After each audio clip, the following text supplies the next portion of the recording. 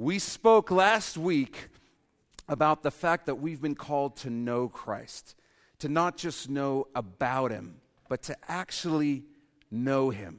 Not to just have an intellectual knowledge of Jesus and be able to hang and have a good conversation at the coffee table after the service and play the part, but to really know Jesus. And so we're continuing with that theme this morning. And as you learn Christ, you're going to find yourself changing your mind about everything. You know, the word repent, as we've shared before, does not mean coming down to the front of the church and crying a lot. The word repent means to change your mind. It means to change your mind. To change your mind about who God is, to change your mind about who you are, to change your mind about what life is all about. So as you learn Christ, you'll find yourself changing your mind about almost everything. You will be, as Romans 12:2 says, transformed by the renewing of your mind. Starting in verse 22 of chapter 4 of Ephesians, verse 22, Paul tells us to put off, to take it off, concerning your former conduct, the old man, which grows corrupt according to the deceitful lusts, and be renewed in the spirit of your mind. You might want to underline the word deceitful in your Bibles in verse 22. Paul says, put off concerning your former conduct the old man, which grows corrupt according to the deceitful lusts, and be renewed in the spirit of your mind. You remember that we were encouraged in verse 15 to grow up in all things into He who is the head, which is Christ. Here we find what Paul calls the old man, our former nature, who we were before Christ, without Christ. Paul tells us that that person, the old man, the old self, is still growing as well, but not into Christ, into corruption. The new man is growing into Christ, and the old man is growing into corruption. They're almost like two suits, if you will, that you have. You have the new creation, who you are in Christ. You have the old you, the old man. The old man is getting better and better at being corrupt. The new man is becoming more and more like Christ. This is the picture Paul is painting for us. What he's trying to say is there's no neutrality in your spiritual life. No place is static. If someone says, how are you doing spiritually? There's no truth to the answer, I'm just kind of stuck. Paul says you're not stuck. You're growing in corruption, or you're growing in Christ. You're moving in one of those two directions. There is no room in Scripture for anyone who is neutral. You're going one of two directions. We know that the Father works to draw all men to Himself, and if we refuse His gentle invitations, He'll use tragedy and stress and trial to try and get through to us. C.S. Lewis says pain is God's megaphone, is what God uses to get through to us. From the moment you're born, God is saying, hey, hey, hey. If that doesn't work, sort of pokes you and says, hey! Oh, right, I need God. Man, God works through pain. But the more steadfastly we ignore Him, the better we become at it. The better we become at it. And at a certain point, it's like we simply become deaf to the voice of the Holy Spirit. We tune that frequency out. You kind of see this effect when somebody has a baby. And we have a kid who has a scream that can only be compared to a velociraptor being run over. It's just one of these things that just cuts through, just kills you. But most of the time, our kids who hear it all the time have tuned that frequency out. You know, and so when I go, because they're around it all day. I go work for a whole day, come back in the house, and he cries. It's like, how are you guys functioning with that sound? They just got used to it, and they've tuned it out to the most part. But the same thing can happen with the Holy Spirit. He's prompting you, He's calling you, and you ignore Him. Eventually, you condition your soul to say, just tune that frequency out. And the volume drops, and you can't even hear Him anymore. You become spiritually dead like we talked about last week, and you say, you know what, I don't feel convicted about this. Holy Spirit's still speaking. You just can't even hear Him anymore because you got so good at tuning Him out. And you do not want to become skilled at tuning out the Holy Spirit. I promise you that.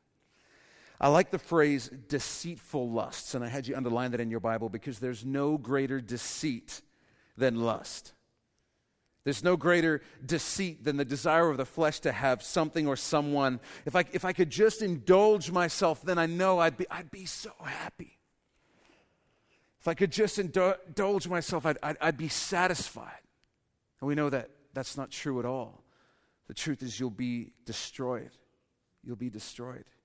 It's the great lie of lust, being driven by the old self who's growing in corruption instead of the new man who's growing into Christ. The old adage is so true that lust is like a fire. The more you feed it, the more it demands. The more you feed it, the more it demands. The hotter it gets, the hotter it burns. You ever notice that you can never satisfy lust? You can never satisfy it. It just feeds itself and grows bigger and bigger and bigger and bigger. Paul says, put it off, and instead be renewed in the spirit of your mind. In verse 24, Paul says, and that you put on the new man, which was created according to God in true righteousness and holiness. So notice the order here. First, you put off the old. You put off the old man. Then you're renewed in your mind. In other words, you're no longer going to walk like those who are involved with sin. And as you begin to put on a whole new way of talking, living, and behaving, your new lifestyle eventually becomes who you are. And I want you to write this down on your outlines. Your new identity in Christ is not a deception, it's a decision. It's not a deception, it's a decision. Because it can be very easy as you begin to change your life as you walk in Christ. Other people might look on and say, dude, I know what you were doing last month. That's not you. You're just fooling yourself. Come on, dude. Really? Like that's you? It's not a deception. It's a decision. You've repented. You've changed your mind about who you are. And you're beginning to act accordingly.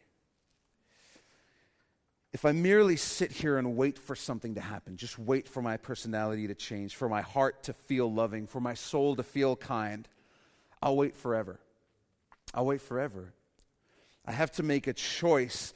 I have to choose to be compassionate. I have to choose to love. And as I do so, I become compassionate. I become loving. The picture that Paul is painting is like putting on a garment. It's like putting on a shirt in our context. The picture isn't a really dirty shirt that's been washed, OxyClean. He's not saying, hey, we cleaned your shirt, now put it on. Paul's saying, no, you're putting on a whole different shirt. You're taking that one off, you're putting this one on. It's a complete change. It's a complete change. Our salvation is described as going from death to life. It's not described as going from average to good. It's death to life. It's one extreme to the other. The picture is putting on this new nature like one would put on a shirt. We put on the righteousness of Jesus is what we do. And we struggle with this idea because we're so drawn to works-based faith. We're so drawn to the idea that I'm good because of what I do. The idea that by the way we live, we can wash our dirty shirt and make it clean. Paul is saying you put on a new shirt, and that shirt says righteous on the front. Jesus gave you that shirt. He says, put this on. This is who you are. And you are this because you put it on. And you can put it on because I gave it to you. This is who you are. You're righteous. You're clean. You're holy. It's got nothing to do with us. It's a gift from God. We put it on and we choose to walk in that as our identity. And until the end of our earthly lives, Satan will never stop trying to get us to leave that shirt on the shelf every single day. He'll tell us, you know what, your old shirt is so comfortable. It's so familiar. It's broken in. It's so you. Put the old shirt on. It's much more comfortable. It fits easily. We have to choose every day to put on the new man, as Paul says. Every single day. It's a choice. And this is the best way I can put it. It's a choice to become who you are. It's a choice to become who you are. We've been talking about this through Ephesians, that our identity is child of God. And what God is saying, that's who you are. So become that. So become that. It's almost a paradox. Become who you are. That's who you are. So be that. Be that. Don't settle for anything less. That's the invitation. In 2 Corinthians 5:17, it says, therefore, if anyone is in Christ, he is a new creation. Old things have passed away. Behold, all things have become new. And if we're going to put on this new man, Paul says this is what it looks like. These are the decisions we need to make. Verse 25, therefore put away lying. You know, in Scripture, God is called the father of lights, and Satan is called the father of lies in Scripture. God says, you're my kids, so walk in the truth. And Satan's first strategy to attack God's first kids, Adam and Eve, was to lie. God doesn't want what's best for you. Disobey him. Eat from the tree. You'll be like gods. God's just trying to hold you back. A lie was Satan's first strategy. And every time we sin, this is the truth, it's ultimately connected to a lie that we've chosen to believe. Every time we sin, it's connected to a lie we've chosen to believe, because we've chosen to believe that the sin will result in greater satisfaction than God's ways will. We're choosing to believe that, no, if I do that, that'll bring me more satisfaction and happiness than doing what God says. Every time we sin, it's connected to a lie that we've chosen to believe. Put on righteousness, put away lying, says Paul. He doesn't say, hey, go to counseling to overcome the dysfunctional tendency of exaggeration or miscommunication. He just says, stop lying. Stop it. Stop. Right now. Just stop. He continues, let each one of you speak truth with his neighbor, for we are members of one another. If I place my hand on a hot burner, but my nerves lie to the brain saying it's not hot, I will get burned. I'll still get burned. So too, if one part of the body of Christ lies to the other, everyone gets hurt. Everyone gets hurt. And this is key. I find it interesting that Paul uses the phrase members of one another, because as we found in Ephesians before, that's the verbiage he uses to describe the relationship between those of us in the body of Christ, in the church. Here's why that's important, because when Paul says his neighbor, when he says the term neighbor, he's talking about other believers in the church. That's how we know. It's right there. He says that verbiage that we are members of one another, and he uses neighbor in that same sentence. So he's talking about those of us in the church. He says, speak the truth to one another. Obviously, we're called to do this to everybody. It's not like, well, I didn't tell him the truth. He's not really a part of the church. It's not like we get to do that. We speak the truth to everybody. But Paul says this is especially important in the church. We should never have to question the honesty of one another in the church. Paul says we're hurting each other if we do that. We're part of the same body.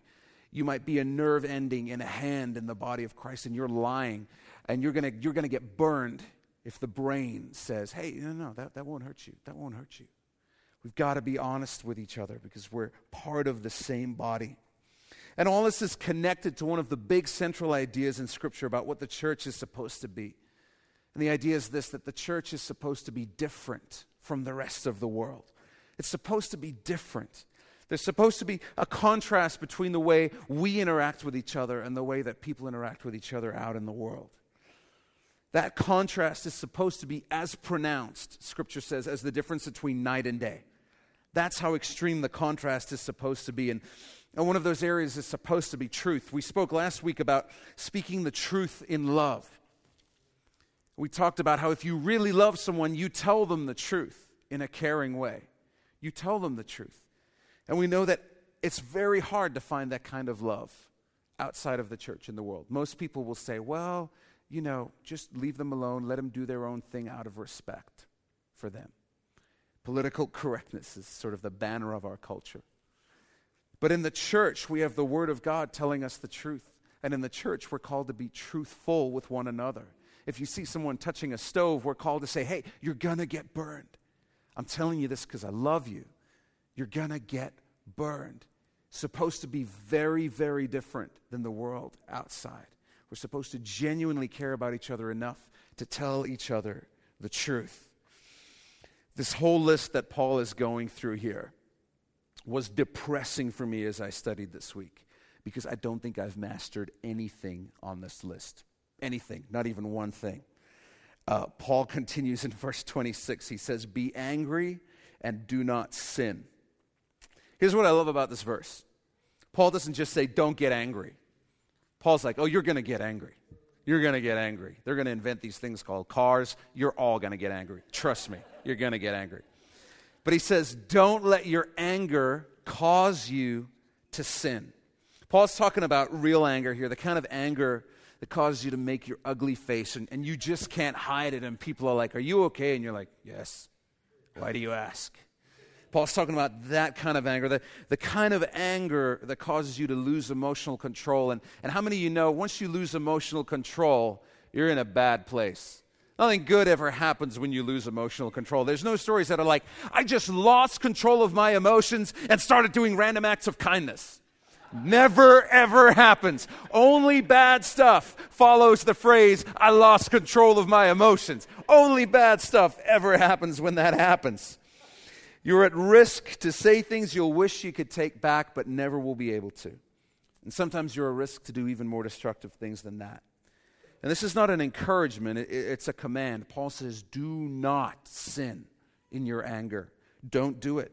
Don't use your worked up emotional state to justify your sinful behavior. Don't say, I lost control for a minute there, so I kind of get a pass. Paul says, no. You're responsible even when you lose control. He says, don't use your hurt and pain as an excuse to sin. Paul says, you don't get to say, well, they made me do it. They pushed my buttons. They made me do it. Paul says it's no excuse. And we find a theme throughout Scripture that cautions us not to lose control of ourselves. You can write this down, because for the believer, losing control of oneself is simply another way of saying we've taken control of ourselves back from the Holy Spirit. Isn't that the truth? When we say we've lost control, we've really just taken control over from the Holy Spirit. We've just taken control over from the Holy Spirit. In 1 Corinthians 6:12, it says, I will not be mastered by anything. So even for a moment, I will not be mastered by my emotions, by my anger.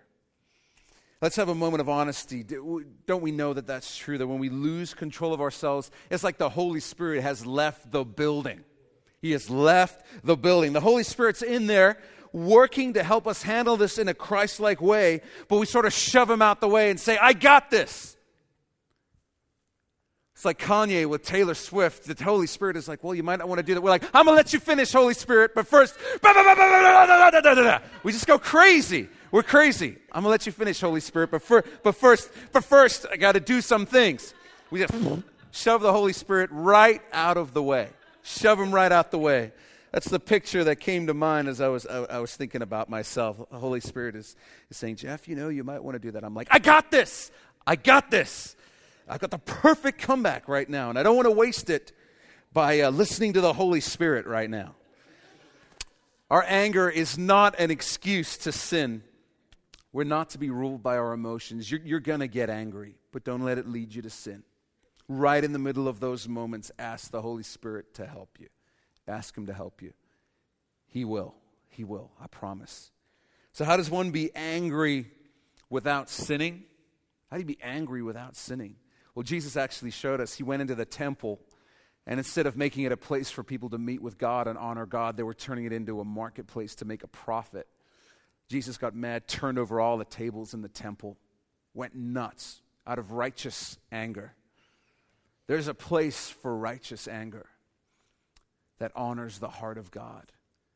It's called zeal, even sometimes. There are people disrespecting God in the Old Testament, and a dude grabs a sword, goes and kills a bunch of them because they're dishonoring God. God says, good job. Good job, man. You get it. Please don't anybody go out and do that. I'm really, really not encouraging that. I'm seeing the headline in the paper. The victim said his pastor encouraged him to do it out of zeal for the Lord. No. Don't do that. But there's a place for righteous anger. But if we're honest, most of the time our anger isn't righteous, right? We're not really righteous. God would be offended by your driving. How dare you?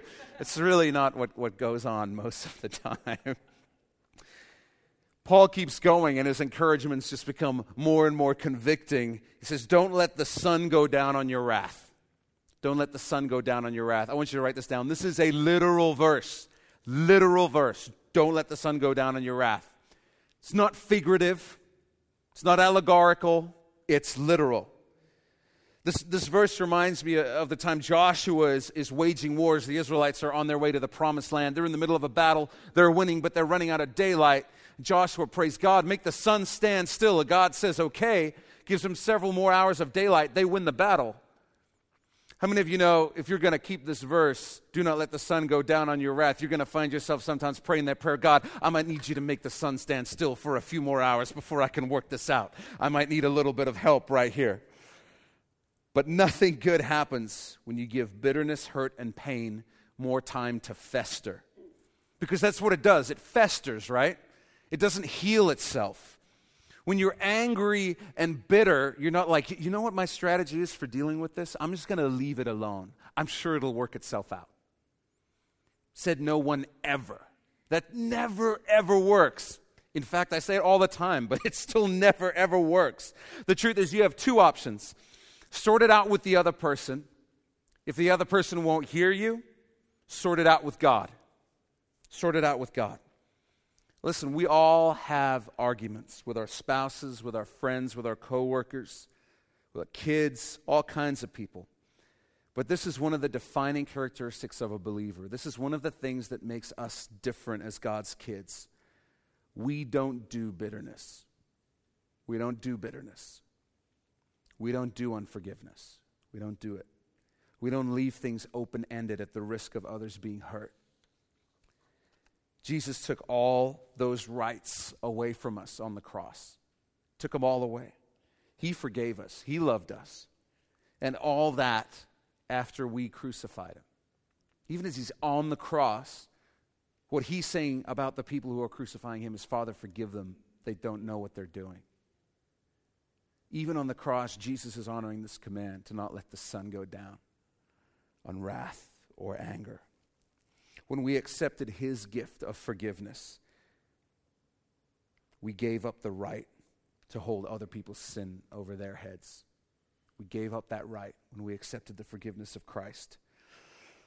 If you go to bed angry, you're in danger. Let's find out why. Verse 27, he says, nor give place, so don't give an opportunity to the devil. Satan can work even while you're asleep. If you're angry with your husband or your neighbor when you go to sleep, you give the enemy an opportunity to plant this root of bitterness within you. And you'll wake up the next day feeling angry, right? None of us have ever had the experience, I went to bed really, really mad because I didn't deal with it. But I woke up the next morning and I thought, it's not that big of a deal. Not that big of a deal. My wife knows this so well that she'll just tell me right now. She's like, is this one of those things where you're saying you're going to get over it, but you're not really going to get over it, and you're going to wake up tomorrow morning cranky? To which I usually say, no. And she's like, yeah, it's totally one of those things. We're going to deal with this right now. She's a godly woman, and she just knows. She just knows. It's not a strategy for dealing with anger or bitterness to say, that'll just magically fix itself overnight. Once I've had all night to stew in it and really think about it and let it fester, It's like having an open wound and saying, I'll just leave it alone. I'm sure things will get better. It doesn't work that way. You got to deal with it. You got to deal with it. Hebrews 12:15 says we should be looking carefully lest anyone fall short of the grace of God, lest any root of bitterness springing up cause trouble, and by this many become defiled.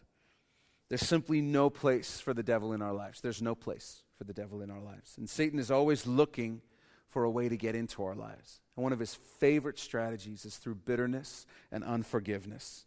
It works almost every time. And when we do that, we're leaving a door wide open for him. And he will never turn down that invitation. We're just saying, hey, come in. Plant a root of bitterness within me. He'll never turn down that invitation. In verse 28, Paul says, let him who stole steal no longer, but rather let him labor, working with his hands what is good, that he may have something to give him who has need. Stealing from the tree of the knowledge of good and evil, the first Adam was a thief and was kicked out of paradise. To a thief on the cross, the last Adam, Jesus Christ said, today you'll be with me in paradise. Jesus makes everything different. He makes everything different. So if you've been stealing from employers or the government, cheating on your taxes, Paul says, start working. Start working. Be honest. And the principles of the Lord are so different to the principles of man. And here's what I notice. When we think about the question, how much money do I need to make in my life? What are my goals? What are my goals? Have you noticed that most of the time we tend to think only in terms of ourselves? We tend to think, what is the lifestyle I want? What are the needs I have? And when I get those, then I'm where I need to be. Paul says, work well, work honestly, so that you'll have something to give he who has need, so that you can be generous. It's a completely different mindset. So Paul actually says, you should be ambitious. You should work hard. The goal of the Christian life is not to say, hey, my whole goal is to get to the point in life where I don't have to do any work at all and I have enough money to take care of myself, me, and mine forever, and then I can just withdraw from life and make a difference in nobody's lives and just enjoy myself for the rest of my life. That's sort of the normal world's dream, right? It's the ideal retirement for everybody. It's like, hey, have enough money to just spend all your life doing everything you want and just have a whole existence that's all about you. And you don't have to deal with work or a boss or anything. It can finally be all about you. Paul says, no, work hard so that you have something to give he who has need. Work hard so that you can be a blessing not only to yourself, but to other people as well. That's the kingdom concept. That's the heart of God. That's the mind of God. You can write this down, that God calls us to be a generous people. He calls us to be a generous people, to be a blessing to others as a reflection of the endless blessings we've received in Christ. I believe that God wants us to be financially ambitious, but for completely different reasons to the rest of the world, for his glory and for the benefit of being a blessing to others, so that we can be a vessel for God's blessings to flow to others. Verse 29, Paul says, let no corrupt word proceed out of your mouth, but what is good for necessary edification, that it may impart grace to the hearers. Let no corrupt word proceed out of your mouth, but what is good for necessary edification, building up, that it may impart grace to the hearers. We all know people who suck the life out of you, right? See them in the grocery store and you're like, whoop, let me just let them walk past. But they suck the life out of you because you walk up and you're like, hey, how are things going? You really try to give a burst of positivity to lift them up. But the answer is always the same, right? Well, just when I thought things couldn't get worse, they did. And I know God loves me, but maybe I'm one of those people where my suffering brings him glory. How are you? We all know people like that, right? If you don't know somebody like that, you're probably that person, okay? Just so you know. You're like, I don't know anybody like that. Yeah, it's probably you. Okay. But we also all know people, hopefully, who leave you feeling energized. You have one conversation with them, you spend some time with them, you walk away saying, man, God is amazing. God is with me. You walk away with that greater awareness that God is with you. We all know people like that. They just lift your spirit. You have a growth group with them, you have a coffee with them, something, and you just feel more connected to God and the Holy Spirit than when you first began that conversation. We all know somebody like that too, I hope. If you don't, get in a growth group and spend some time with people like that. There's incredible power in our words. And as believers, we've literally chosen to build our lives on the words of Jesus Christ. And there's a real difference we need to notice when it comes to our speech. The person whose speech never builds up anyone else's faith is completely self-absorbed. This is going to go against what you probably think, because you probably think the person who's like, well, my life is terrible, you probably think, man, that person is so humble, they're depressed. The truth is there's no humility in that, and I'll tell you why. That person is so focused on themselves They can't see anything else. They can't see anything other than their problems and their situation. They're completely self-absorbed. It's the absolute height of conceit, is to be concerned only with yourself and your state of being. Only yourself. They're completely self-absorbed. The humble person, the person who really considers others better than themselves, that person has issues too. They have issues too. They're not in a good mood because everything's awesome. But what they're doing is they're really considering others better than themselves. They're saying, I'm having a conversation with a person, and I want to build that person up. I want that person to leave this conversation knowing God cares about them. That's how concerned with other people they are. And so it's often the difference to what we think. You might think, oh, that person, I don't know that they're humble. They're kind of outgoing. Don't be self-absorbed. Don't spend your whole life concerned only about yourself and your situations. Ask the question, how can I build another person up? How can I edify them in their faith? Because here's the beauty of it. When you build up others in their faith, you are built up as well. You're built up as well. When you build up others in their faith, you are built up as well. Because you're not just reminding them about the greatness of God. You're reminding yourself. The truth is, for me, every time I get to teach, I get built up as well. Because I'm looking at the Word of God as I teach it, and I'm being reminded, this is the truth about what God says about me. This is the truth about who God is. This is the truth that I'm called to surrender my life to Christ. I'm built up by the Word of God as well, even as I'm sharing it. This is a principle that God has built into us as we build up each other. Which person do you think Christ wants us to be? The self-absorbed person who's too preoccupied with their own issues to offer encouragement to anyone else? Or the others-focused believer who's able to build others up even as they go through their own trials? I think the answer is obvious, right? And to underscore that point, don't forget, Paul wrote these encouragements to us while he was in prison. He was in prison. He didn't write a whole long letter saying, I have here chronicled the woes of Paul. Let this be read among you, that you might know my suffering in greater detail. Day 3, still in chains. Still no flushing toilets. Still no food. Jailmate still smells. Paul doesn't do that. He builds people up even while he's in prison. Paul models this for us. Anybody here in prison right now? If you are, don't answer that question.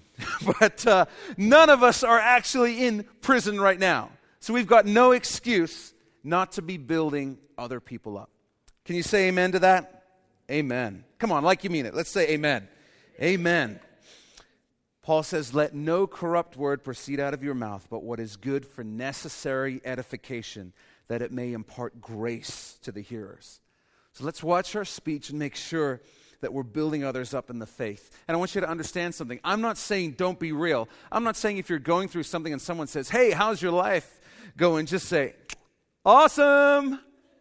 I'm not saying do that. Don't lie. Don't be unauthentic. I'm not going to say, hey, I noticed you were crying after the service. Could you maybe be a little less selfish? I'm not going to do that, I promise. Here's what I want to tell you is being real in the truest sense. Somebody says, how you doing? And you say, I don't have a job. I don't have a job. That's not being real if you're a believer. And let me tell you why. Because here's what it means to be really real if you're a believer. How are you doing? I don't have a job. I don't really know what God's doing right now, but I know God's with me. I know God's got a plan. So I'm just trusting Him and staying focused that, as always, God will be faithful. That's being real, because that's the full truth. Just saying, I don't have a job, that's not even the whole truth if you're a believer. That's not the only reality at play in the situation. To be real is to acknowledge that there are things you're going through, but in the same breath say, I know God is greater. And it's okay to say, listen, would you just pray for me that I would continue to stand strong and believe that God is greater? That's what it means to be real and still build others up while you're going through a trial. Let's continue in verse 30. He says, and do not grieve the Holy Spirit of God, by whom you were sealed for the day of redemption. Let all bitterness, wrath, anger, clamor means yelling, if you're wondering what that word means. So If people are ever loud, you can just say, less clamoring, please, less clamoring. He says, let all bitterness, wrath, anger, clamor, and evil speaking be put away from you, along with all malice. You know, there's not a curse word that God hasn't heard. It's not like when you curse God, it's like, oh my gosh, my ears are burning. It's not what is going on at all. There's nothing that shocks God. God isn't grieved by how our sin affects him. Do we get this? He's God. He's in unapproachable light, going from glory to glory. It's not like you sin and he's like, oh, you got a spot of dirt on. Nothing affects the glory of God. It only grows and increases. He's not affected by our sin. The Holy Spirit is grieved because it hinders him from doing his work in, through, and for us. Holy Spirit is grieved because it hinders his work in our lives. Remember that the Holy Spirit is a person, is the third person of the Trinity. It's not an it. It's a he. It's a person that has feelings and has emotions and cares for us with the same heart of the Father, the same heart of the Son, Jesus. And he knows all the potential that God has put in us. He knows every good work that's been prepared in advance for us to walk in. He knows it all, and he's grieved when our behavior means that we settle for so much less than he really has for us. To grieve the Holy Spirit is not a salvation issue. I want you to know this. We know this because in the same sentence as Paul says, don't grieve the Holy Spirit, he says, by whom you were sealed for the day of redemption. It's not a salvation issue. It's a hindrance issue. Paul tells us to let all bitterness, wrath, anger, clamor, and evil speaking be put away from you, along with all malice. Malice is just evil desires, evil intentions. There's no room for us to continue in any of these things due to our personality or our upbringing or our cultural or ethnic heritage. There's no excuses because our identity as children of the living God overrides and supersedes everything else in our lives. The presence of the Holy Spirit overpowers all of those things, all of them. God is greater than all of those things. When it comes to holding each other accountable to this lifestyle, you need to know that when you commit to Christ, you're committing to a lifestyle of Christ-likeness. That's the commitment. And if the Holy Spirit resides in you, you will want to become more like Jesus. You'll want to become more like Jesus. Have you made that commitment? It says, I want to become more like Jesus. Has the Holy Spirit inside of you put that stirring that says, I want to become more like Jesus? I've made that commitment. I still don't do that great at it, if I'm honest. You see, I still get bitter. And it seems like every time I get in my car and drive, I discover malice in my heart and a desire to release wrath upon others. I still get angry in an ungodly way. I haven't mastered the art of never yelling in an argument. I don't think I've mastered any of these things. But I want to. And I'm in agreement with the Holy Spirit that I need to become like Christ. What that means for me is that I don't excuse my sinful behavior. I repent of it. I ask the Lord for grace and I try again in the power of the Holy Spirit. It means that I've made Jesus the standard in my life. Even though I'll never fully reach that standard in this body, he is the standard for my life. And maybe you're like me in that you've never really mastered any of these attributes. You've never mastered any of these things Paul is talking about. But what I want to ask you is, are you excusing your behavior or are you repenting of it? What's the standard in your life? And your response to that is the answer. Do you excuse it and just say, well, they pushed my buttons. They shouldn't have done that. They shouldn't have cut me off. Or do you say, no, Christ is the standard for my life. I'm going to keep striving for that standard. When I mess up, I'm going to repent. I'm going to apologize to those I need to apologize to. And I'm going to keep going. I'm going to keep striving to become more like Christ as the Holy Spirit works in my life. Are you in surrender to your sin, or are you at war with your sin? That's really the question. Is Jesus the standard you're aiming for? And I pray that he's the standard for all of us, because there's no greater character we could ever aspire to. There's no greater character. Verse 32, Paul gives the contrast here and moves to the positive. He says, be kind to one another, tender-hearted, forgiving one another, even as God in Christ forgave you. We find that these things delight the heart of God, and forgiveness is not a burden that God places on us. He's like, you're going to have to forgive. Deal with that. Forgiveness is actually a safeguard for our mental health and our emotional stability. This is literally some of the best psychological counsel. In fact, it's the best psychological counsel you could ever find. Do not let the sun go down on your wrath. Don't let unforgiveness and bitterness grab a hold of you. This is psychological counseling from the one who created the human mind, the one who created the human heart. He knows what he's talking about. It's incredibly wise advice. After teaching his disciples to pray, Jesus went on to underscore only one point: forgiveness, forgiveness. And he said, "For if you forgive men their trespasses, your heavenly Father will also forgive you. But if you do not forgive men their trespasses, neither will your Father forgive your trespasses." And I really believe that what Jesus is saying is listen, if you think it's okay to hold unforgiveness against somebody else, you do not understand the cross. You don't understand it. You don't understand it. And Jesus is saying you need to question whether or not you're actually saved. Because if you can hold unforgiveness against another person and still claim to understand the forgiveness that God has given you, something's missing in this equation. Because on the cross, you were forgiven for the worst things you've ever done, the worst things you've ever thought, the stuff that only you know about to this day that has gone on in your mind and gone on in your life. Jesus forgave all of that. And Jesus says, but you won't do that for someone else? If there's one thing Jesus hates with consistency, it's hypocrisy. He hates hypocrisy. Hates hypocrisy. And Jesus would say to us, and to me, and to you, how dare you not forgive someone else when I've forgiven you at the expense of my own life? You don't have that right. You do not have that right. He's very, very serious about this. Very serious. He couldn't be more clear. We all know the truth, and this is on your outline, but this is profound. Unforgiveness is a far greater burden on the offended than it is on the offender. Far greater burden on the offender. Because you're walking around with bitterness. You're walking around with unforgiveness. It is wreaking emotional havoc in your life. You're not free. It's a burden on you. It's a chain around you all the time.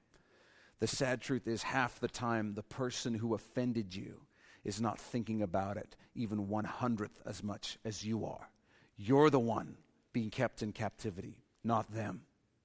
You're paying a much higher price than the person who offended you.